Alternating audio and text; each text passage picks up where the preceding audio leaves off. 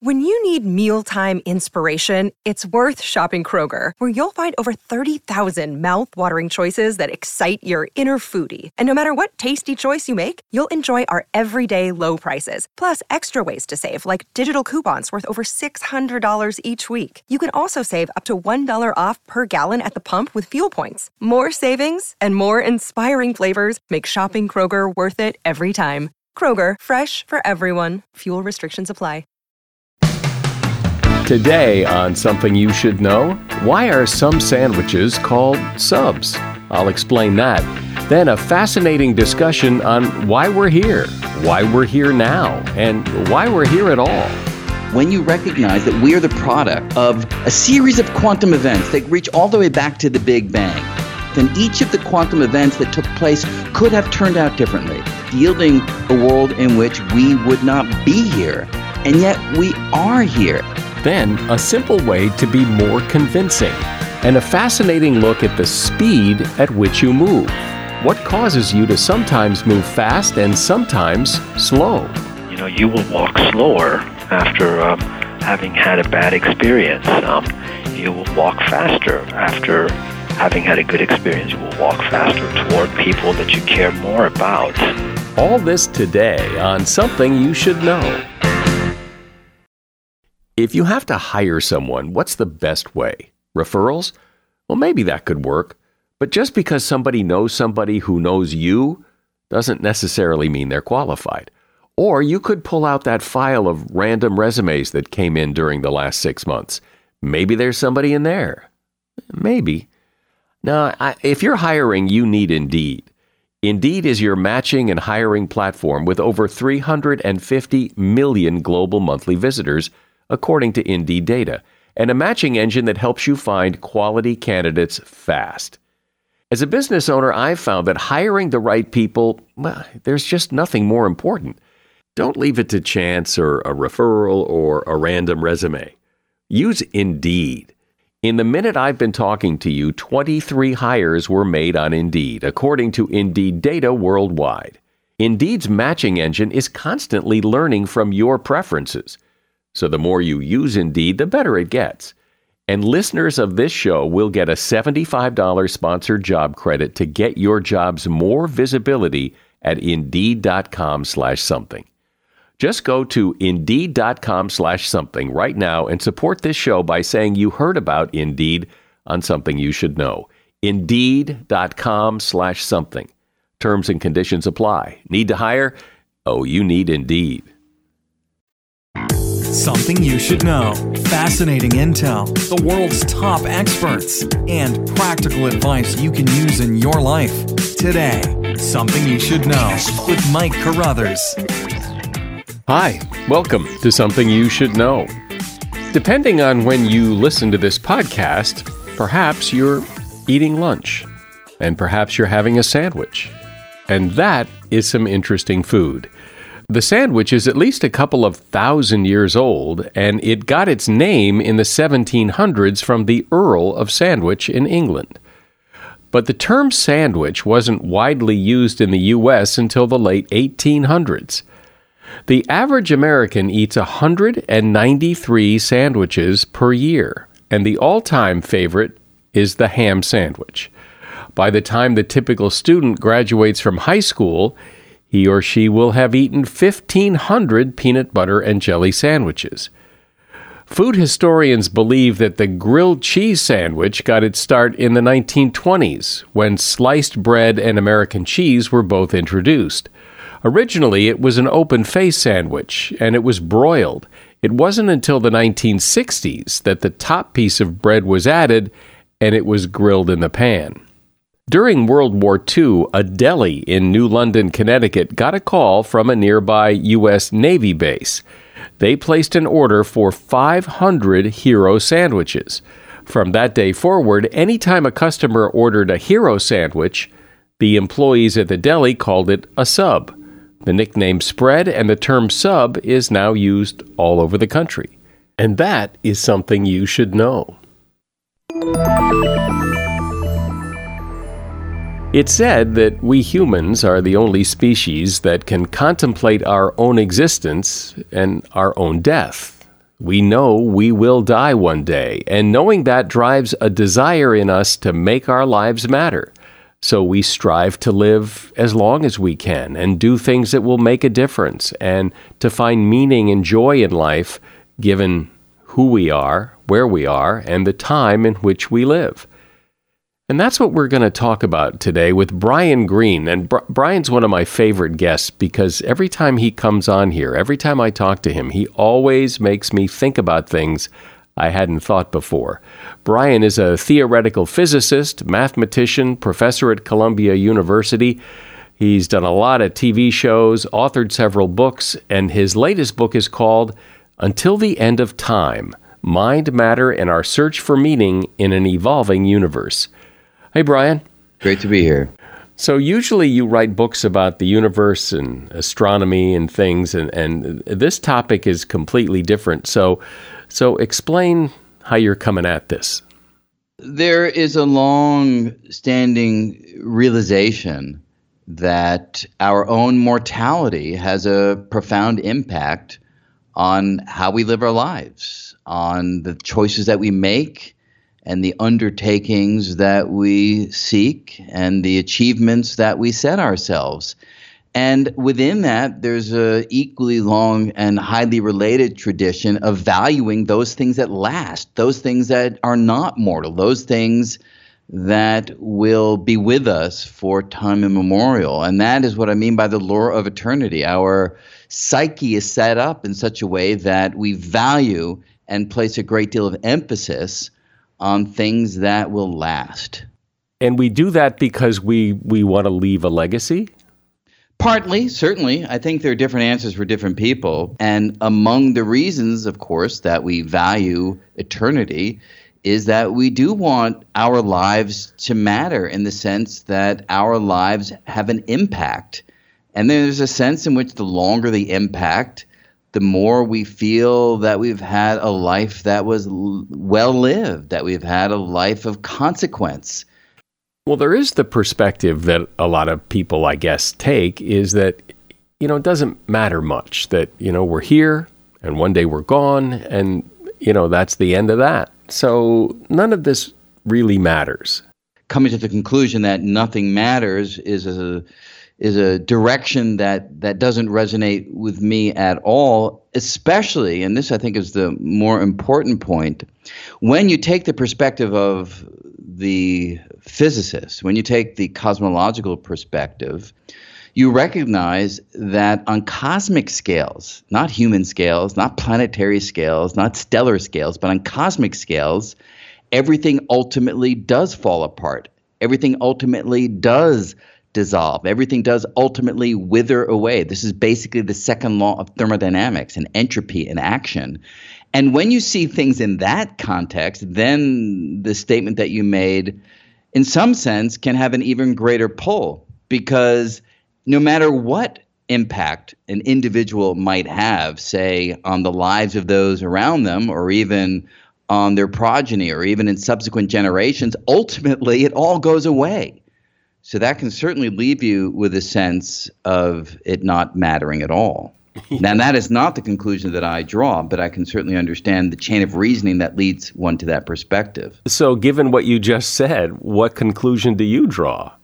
I've gone on a journey of the sort that we're describing. There was a time when all of my emphasis was looking toward the future. It was, trying to work out some new understanding of unified theories of physics that might be everlasting. It might reveal the deepest truths of the world. And that, to me, was where value and purpose and meaning derived. That's really where I was as a younger person, as a younger physicist. But frankly, coming to grips with the implications of physics itself, which is what I just described, that everything ultimately does fall apart, had a profound impact on me. And it shifted my perspective to one where I now take a view that's quite familiar to anybody who meditates or who's done philosophical reading or has listened to mindfulness teachers through the ages. I mean, my perspective has really shifted from longing for that receding future to a focus on the now, the focus on the present, and the recognition that there's deep wonder and a deep sense of gratitude. I don't have any other word to use than gratitude. A deep gratitude for being here at all when you recognize that we are the product of a series of quantum events that reach all the way back to the Big Bang and stretch from that distant moment in time until our own birth. And each of the quantum events that took place could have turned out differently. It could have turned out that way instead of this, yielding a world in which we would not be here. And yet we are here against those astounding odds. And more than that, we're not just here. We can do things. We can create beauty. We can illuminate mystery. We can experience wonder right here, right now. And that really is where my sense of meaning has shifted due to these cosmological considerations. And when you look at all those random events that had to happen in the way they happened for us to be here, do you as a scientist say that's amazingly interesting science, or do you start to think maybe there's a bigger thing going on here?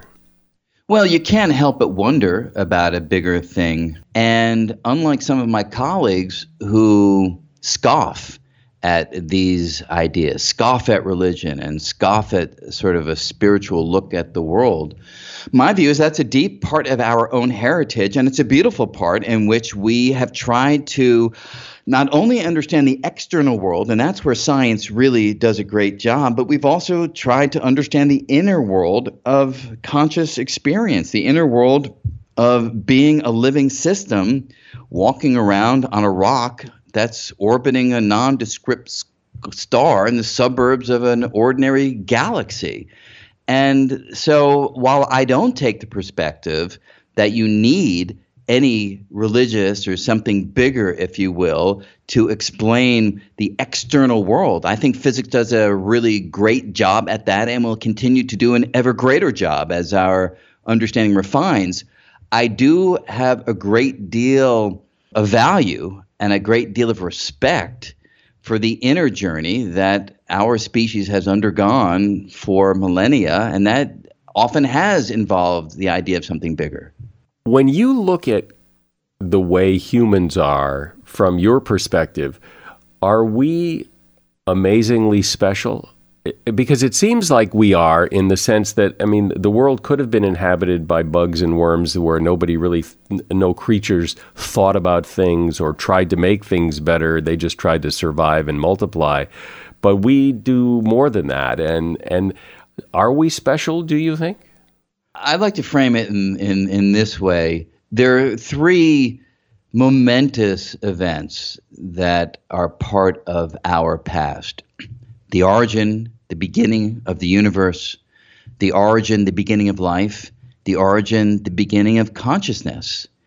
And so we are among those collections of particles that not only exist in the universe, that not only are living systems within the universe, but are conscious living systems within the universe. We're not unique in that way.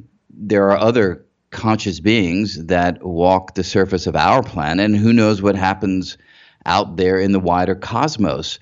But certainly the quality of self-awareness, the quality of the inner voice that we can hear chattering between our ears, and our own awareness that we are aware, to our ability to turn the lens, the spotlight of observation inward and examine what happens within ourselves as opposed to just the external world, that's deeply special.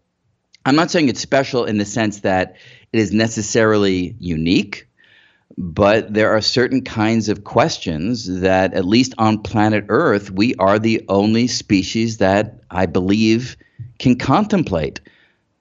We're the only species that can contemplate our own mortality. And some will immediately fire back and say, well, come on. I mean, there are other species like elephants that mourn their dead, and there are examples of that in the animal kingdom. And of course, it's not the case that we're the only species that can react to the loss of a member of our group, as we can, as elephants can, as other species can as well. But I just think it quite unlikely that elephants are walking around for a lot of their life, contemplating meaning, purpose, contemplating their own mortality, and wondering why they're here at all. I think we are unique in the ability to contemplate certain kinds of questions, and that is quite special.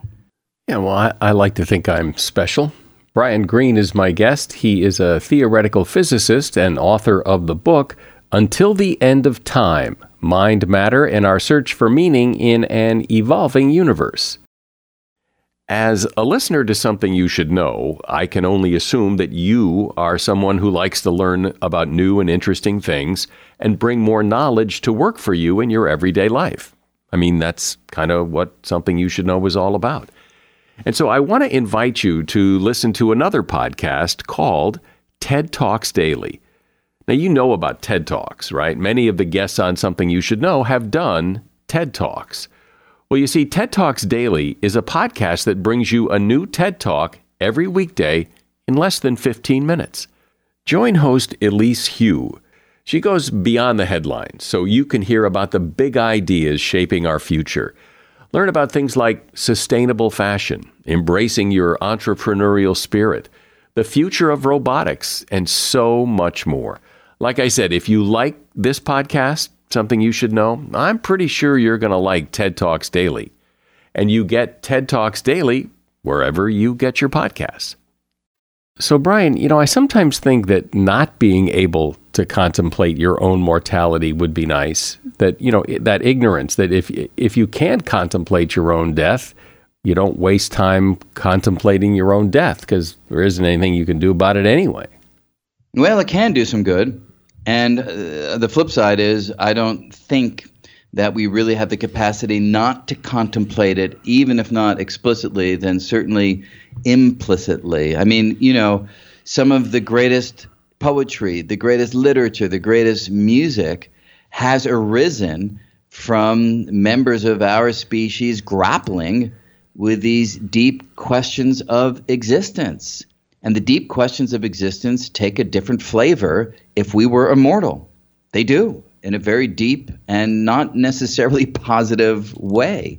So I think there is great value in contemplating the reality of the world. But the remark that I was also making, there's this a great body of scientific evidence now, and it really does come from a group of researchers who I have great respect for, these terra management theorists, who've accumulated a great deal of experimental psychological data which shows that we human beings, even if we don't think that knowledge of our own mortality is affecting how we behave and what we do, it actually is in a very deep and measurable way.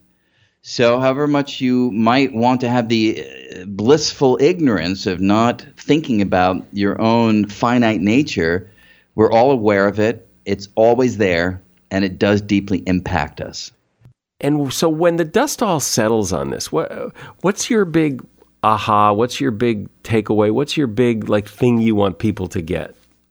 To my mind, the most important lesson and the real theme that I want people to take away is to be able to see their lives within a much different narrative, a much larger narrative, a much longer narrative, and one in which they are a vital, if infinitesimal part, and the ability to find meaning and value and purpose within that narrative, to me, adds a certain kind of reverence for life that I've not been able to achieve in any other way. When you can actually see yourself as part of this large narrative and you take it in fully, I feel that it has a dramatic impact on the way you think about your place in the cosmic order. But when you say, to help people find meaning or to find their place, it's a little confusing to know, what does that mean? I mean, does it mean just whatever you want it to mean? To find it does in a sense. It does in a sense, because the last thing that I would ever say is that there is a unique purpose, a unique means of finding value and meaning. Rather, it sets a framework within which you are given latitude to think about your life in a different way, to no longer think about the typical things that I think many of us, even as a knee-jerk reaction, even without thinking about it, do focus upon, which is the idea of legacy. It is the idea of what we will leave behind. That way of thinking about things, when you shine the bright light of cosmological thinking, becomes something that no longer is satisfying, no longer holds the weight that it otherwise would. And it frees the mind. At least it has freed my mind, and certainly many who I've spoken to. It frees the mind to look at your life in a different way. And again, the way you look at your life is what? Is just the joy of being here now rather than trying to leave some huge legacy that would rot and die anyway.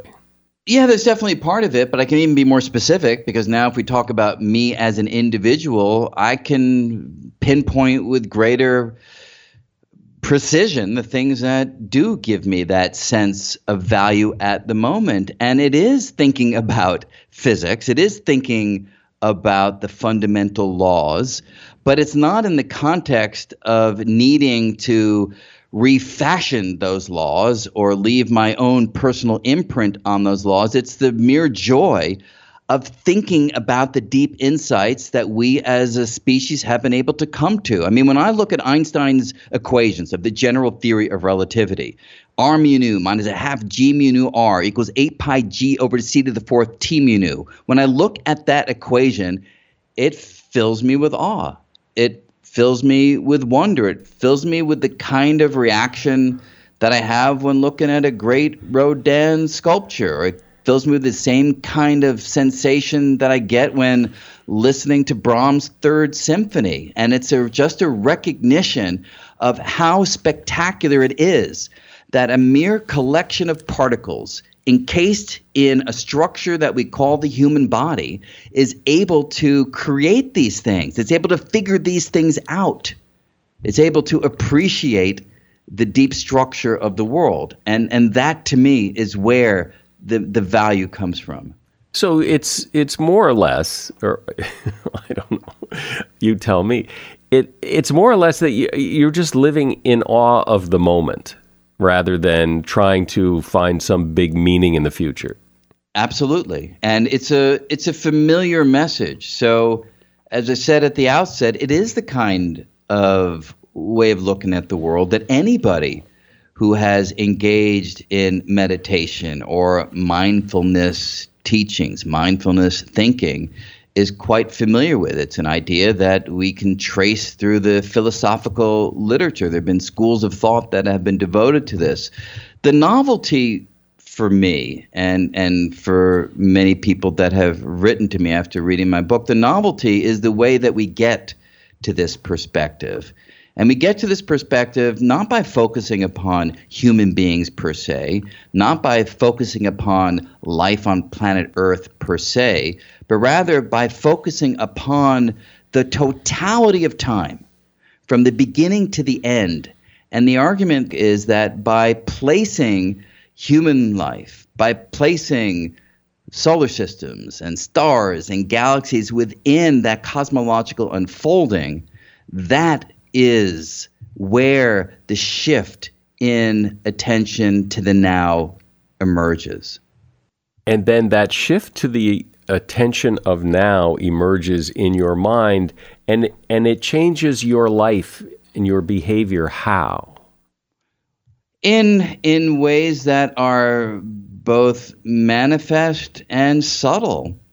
It's a different way of evaluating things that happen in a day-to-day way, and it's a different way of contemplating the big turning points in life. I mean, look, my mother died June 6th from the virus, and that was a moment that I, in some sense, lived in terror of since I was a young child. I mean, like most kids, right? The most terrifying thing that I could imagine as a young kid was losing my mom. And certainly as I got older, I matured and became adjusted to the fact that the natural order of things was that she would leave this earth before me. But I was still often deeply terrified of what life would be like on my own, so to speak, without a parent.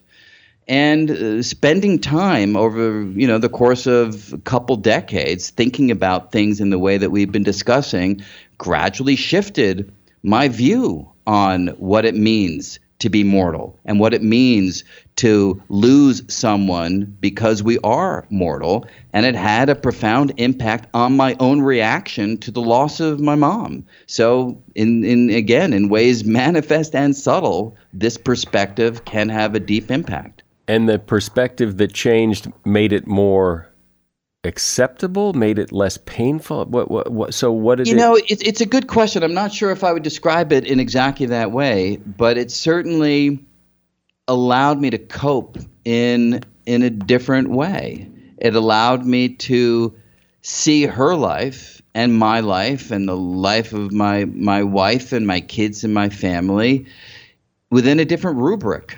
And with a rubric that is more focused on now as opposed to that receding future I made reference to before.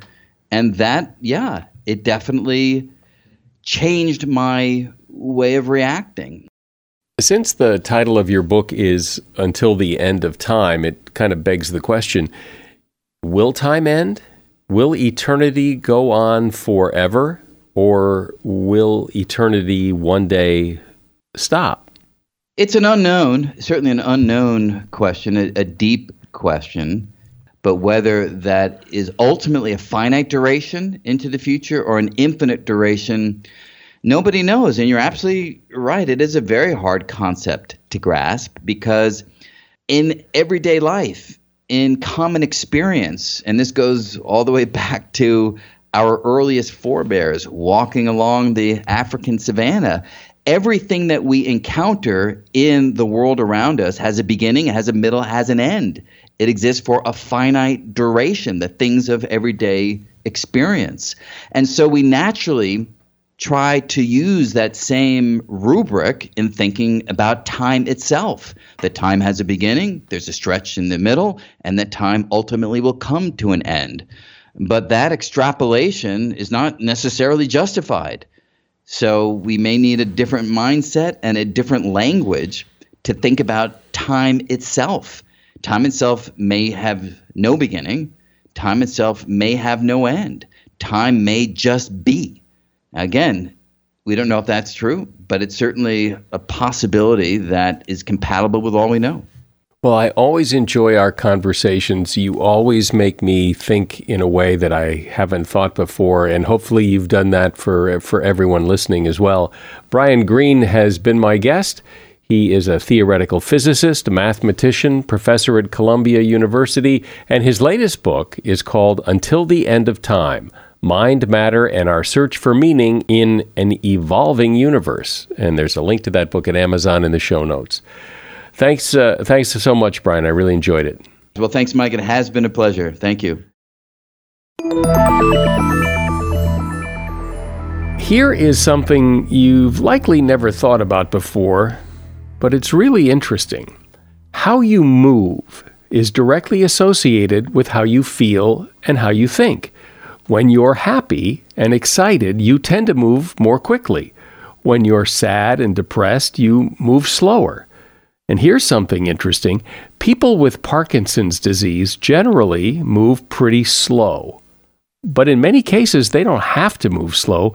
Most could probably move pretty quickly if the house was on fire or they were threatened by something. So why is that? There's something going on in your brain that determines how you move and the speed you move. And here to discuss that and explain why it's important is Reza Shadmer. He is a professor of biomedical engineering and neuroscience at the Johns Hopkins School of Medicine and author of the book Vigor, Neuroeconomics of Movement Control. Hi, Reza. Hi, Mike. Good to be with you. So I didn't know this was a thing until I saw it, this whole idea of vigor and movement and the brain and all this. I didn't know this was an area of study. I didn't know any of this. So clearly it is a thing. So what is it? What is the thing? What is vigor? What are you talking about? My story really begins when I was younger. I was at the airport waiting for my wife, and plane was late, so I was sitting outside the security area, and I couldn't help but notice how different people moved when they came out of the security area. You know, if you had your family waiting for you, the person would inevitably run toward the other person, but if there was just a limo driver waiting for them with a sign that had their name on it, they would just walk to them normally. So it was curious how the value, it seemed, that the person assigned to their destination was influencing the vigor with which they moved to that goal. And so as soon as you say that, okay, I get it. I understand that. When you land at the airport, people will run towards you because they haven't seen you in a while. But why is this? Everybody knows that. So why is this important? There's a whole field of economics that tries to understand how you make decisions based on the value that you assign to your options. And the insight that came from that simple observation at the airport was that maybe we don't need to ask you whether you prefer A or B. Maybe all we need to do is how you move toward A versus how you move toward B.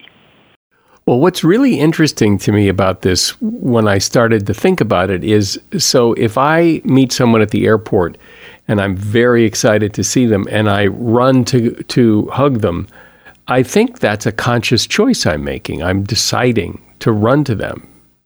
But why? What? I'm going to hug them 4 seconds sooner than if I just walk to them. The benefit is not great. So why did I run? This is where the story links to dopamine and Parkinson's disease. How so? My good friend John Krakauer is a neurologist who studies Parkinson. And many years ago, he was mentioning to me how in PD, of course, there is what's called bradykinesia. You move slow. But it isn't that the patients are unable to move fast. If the alarm bell rings, the patient who was bedridden might be able to get up and walk out the room. So it isn't an inability to move. It is almost as if the economic cost of movement has been elevated. And so you're just unwilling to spend the effort to make those movements. But if one could figure out how to provide you with the incentive, you could make the movement. So if someone has Parkinson's disease, is it a conscious choice not to move or not to move quickly? Do they realize what they're doing or not doing? Yeah, I don't think it's a conscious choice. Much the same as when you see someone you love, you reflexively run toward them. It changes your state when you are surprised by a good thing. It's the same thing as after you've had a bad experience, you walk away slowly. It affects your mood. It affects also how you move. It's just because it's influencing your brain, and that influence is affecting how you move. And the ideas have been, by looking at your movements, can we understand the influence of these rewards, efforts, and how it's making you feel the way you do. If I'm a healthy person who's lying on the couch and relaxed and I don't want to get up, I could get up. Like you say, if the alarms went off, I'd get up and I'd walk out the door. I'd maybe run out the door. But I don't want to get up, and getting up seems hard. Is that kind of the same thing? Yeah, I think that's a very nice way to put it, that the reward associated with the goal of getting up is simply not worth the effort for me to spend it. When we run to someone that we see that we haven't seen in a long time at the airport, why do we run? What's the benefit? I mean, why do we not just walk faster? What's the trigger?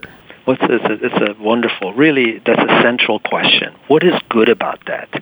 And, in biology, we only understand what is good from some evolutionary standpoint. Why is it better for the organism to spend the effort if there is greater reward at the end? And the idea is that you are attempting to spend energy in order to buy time.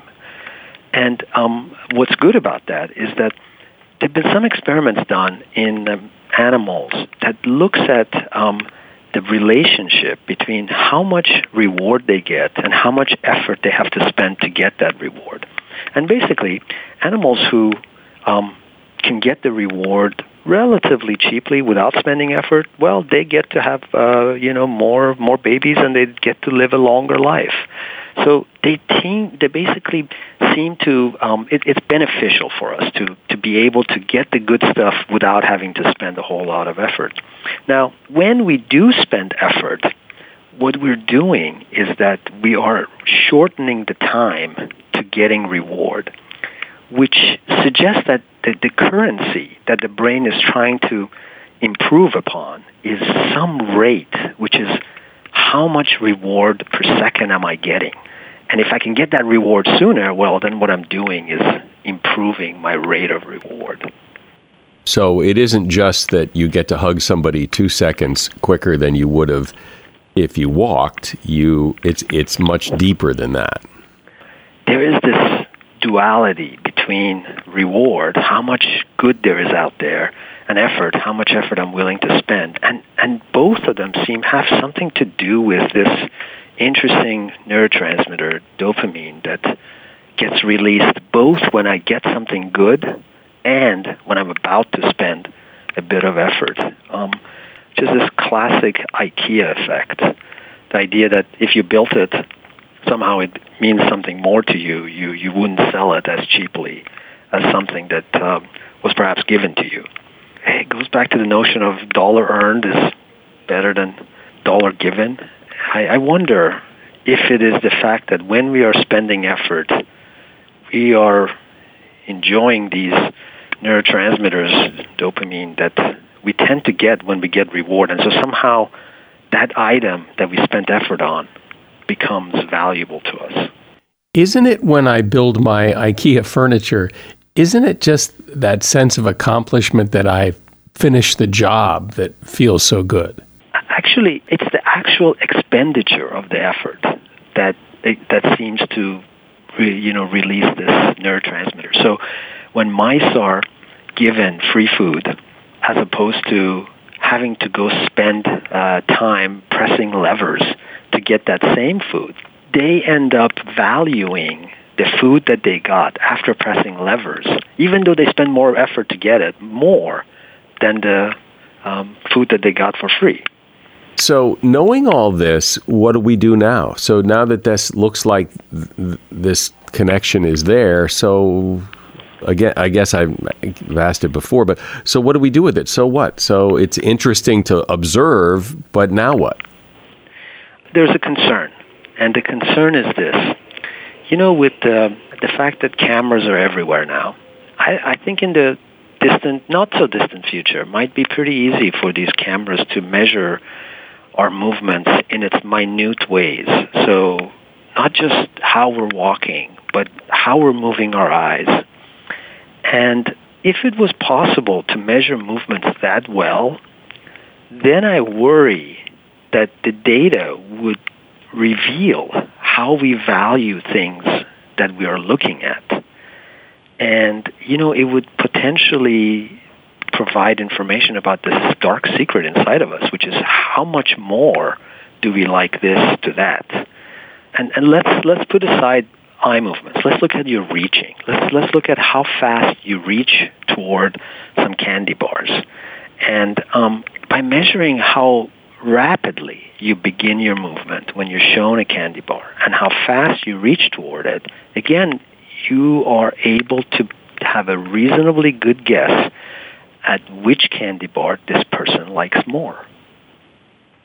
But aren't there a lot of other factors, like how hungry you are when you last had one? I mean, aren't there a lot of other things at play here? Yeah, Yeah, for sure. Your history matters a lot.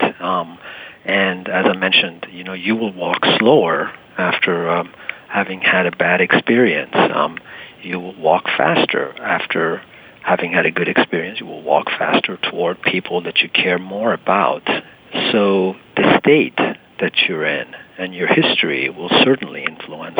It seems that so many things affect how you move. I mean, if you're tired, you're going to move slower. If you're, at least in pre-pandemic days, if you're walking down the street in New York City, you're probably walking a lot faster than if you're walking down a street in a rural town in Vermont, because everyone around you on the sidewalk in New York City is walking fast, so you walk fast.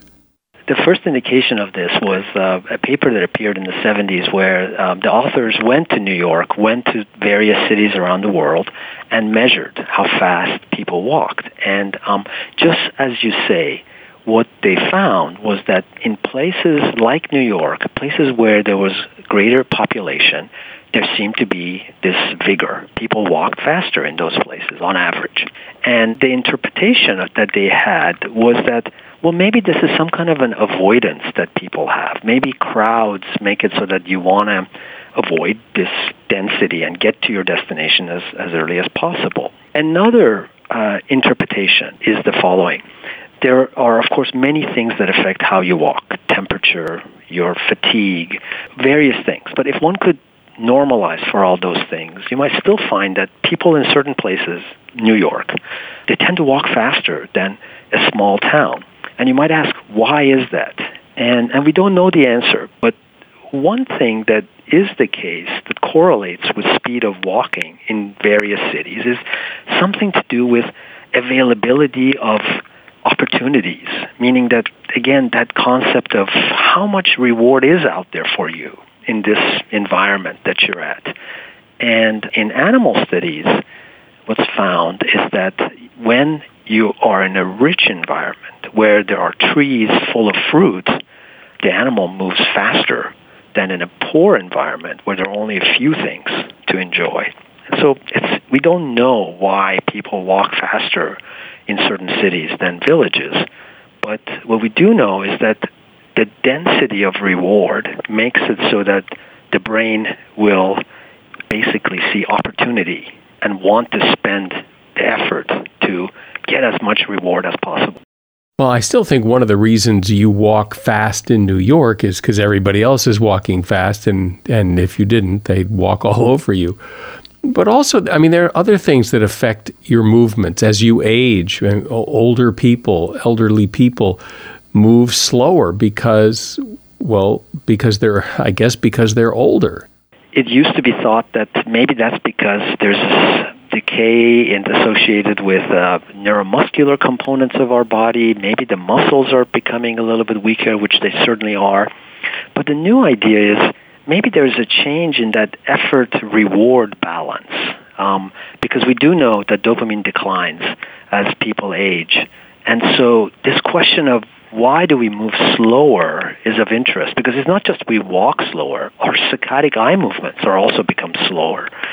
So is it something to do with this economic balance between how rewarding we see our destination and how much effort we're about to spend? Again, this comes back to Parkinson's disease and sort of the extreme of a dopamine disorder, which is to have very little dopamine. There you see extremely slow movements. And so is aging a little bit related to what's taking place with the decline in the dopamine system? That's an open question. Yeah, well, couldn't it just also be aches and pains? It's a little harder to move when you get older. What's interesting is that the way you move your eyes, they don't have aches and pains, right? But even they slow down. And so does driving and everything else. And I remember Jerry Seinfeld used to do a thing in his act about why you're close to the end. Why not speed up? Why slow down? Exactly. What a beautiful point. Remember, I guess, what I was mentioning about how you're spending effort to buy time when you move fast. And you know what happens as we grow older, we become more patient. I have this image of visiting Moscow in the time of Gorbachev. I was just a graduate student, and I remember those long lines, people waiting for food, and invariably the people that were waiting in lines were the elderly. And I think that our patience and as we age, we become more patient in our decision making. It's thought that what that means is that passage of time, doesn't discount reward as fast as when you were younger. The idea being that, an hour isn't that long of a time to wait when you're elderly, but whereas an hour may be too long to wait when you're a teenager.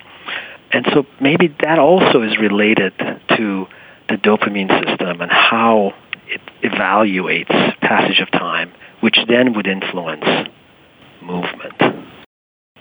So has anybody tried, you said in the beginning that Parkinson's patients, for example, move slow not because they have to, but because they choose to, because the reward for moving quick isn't there.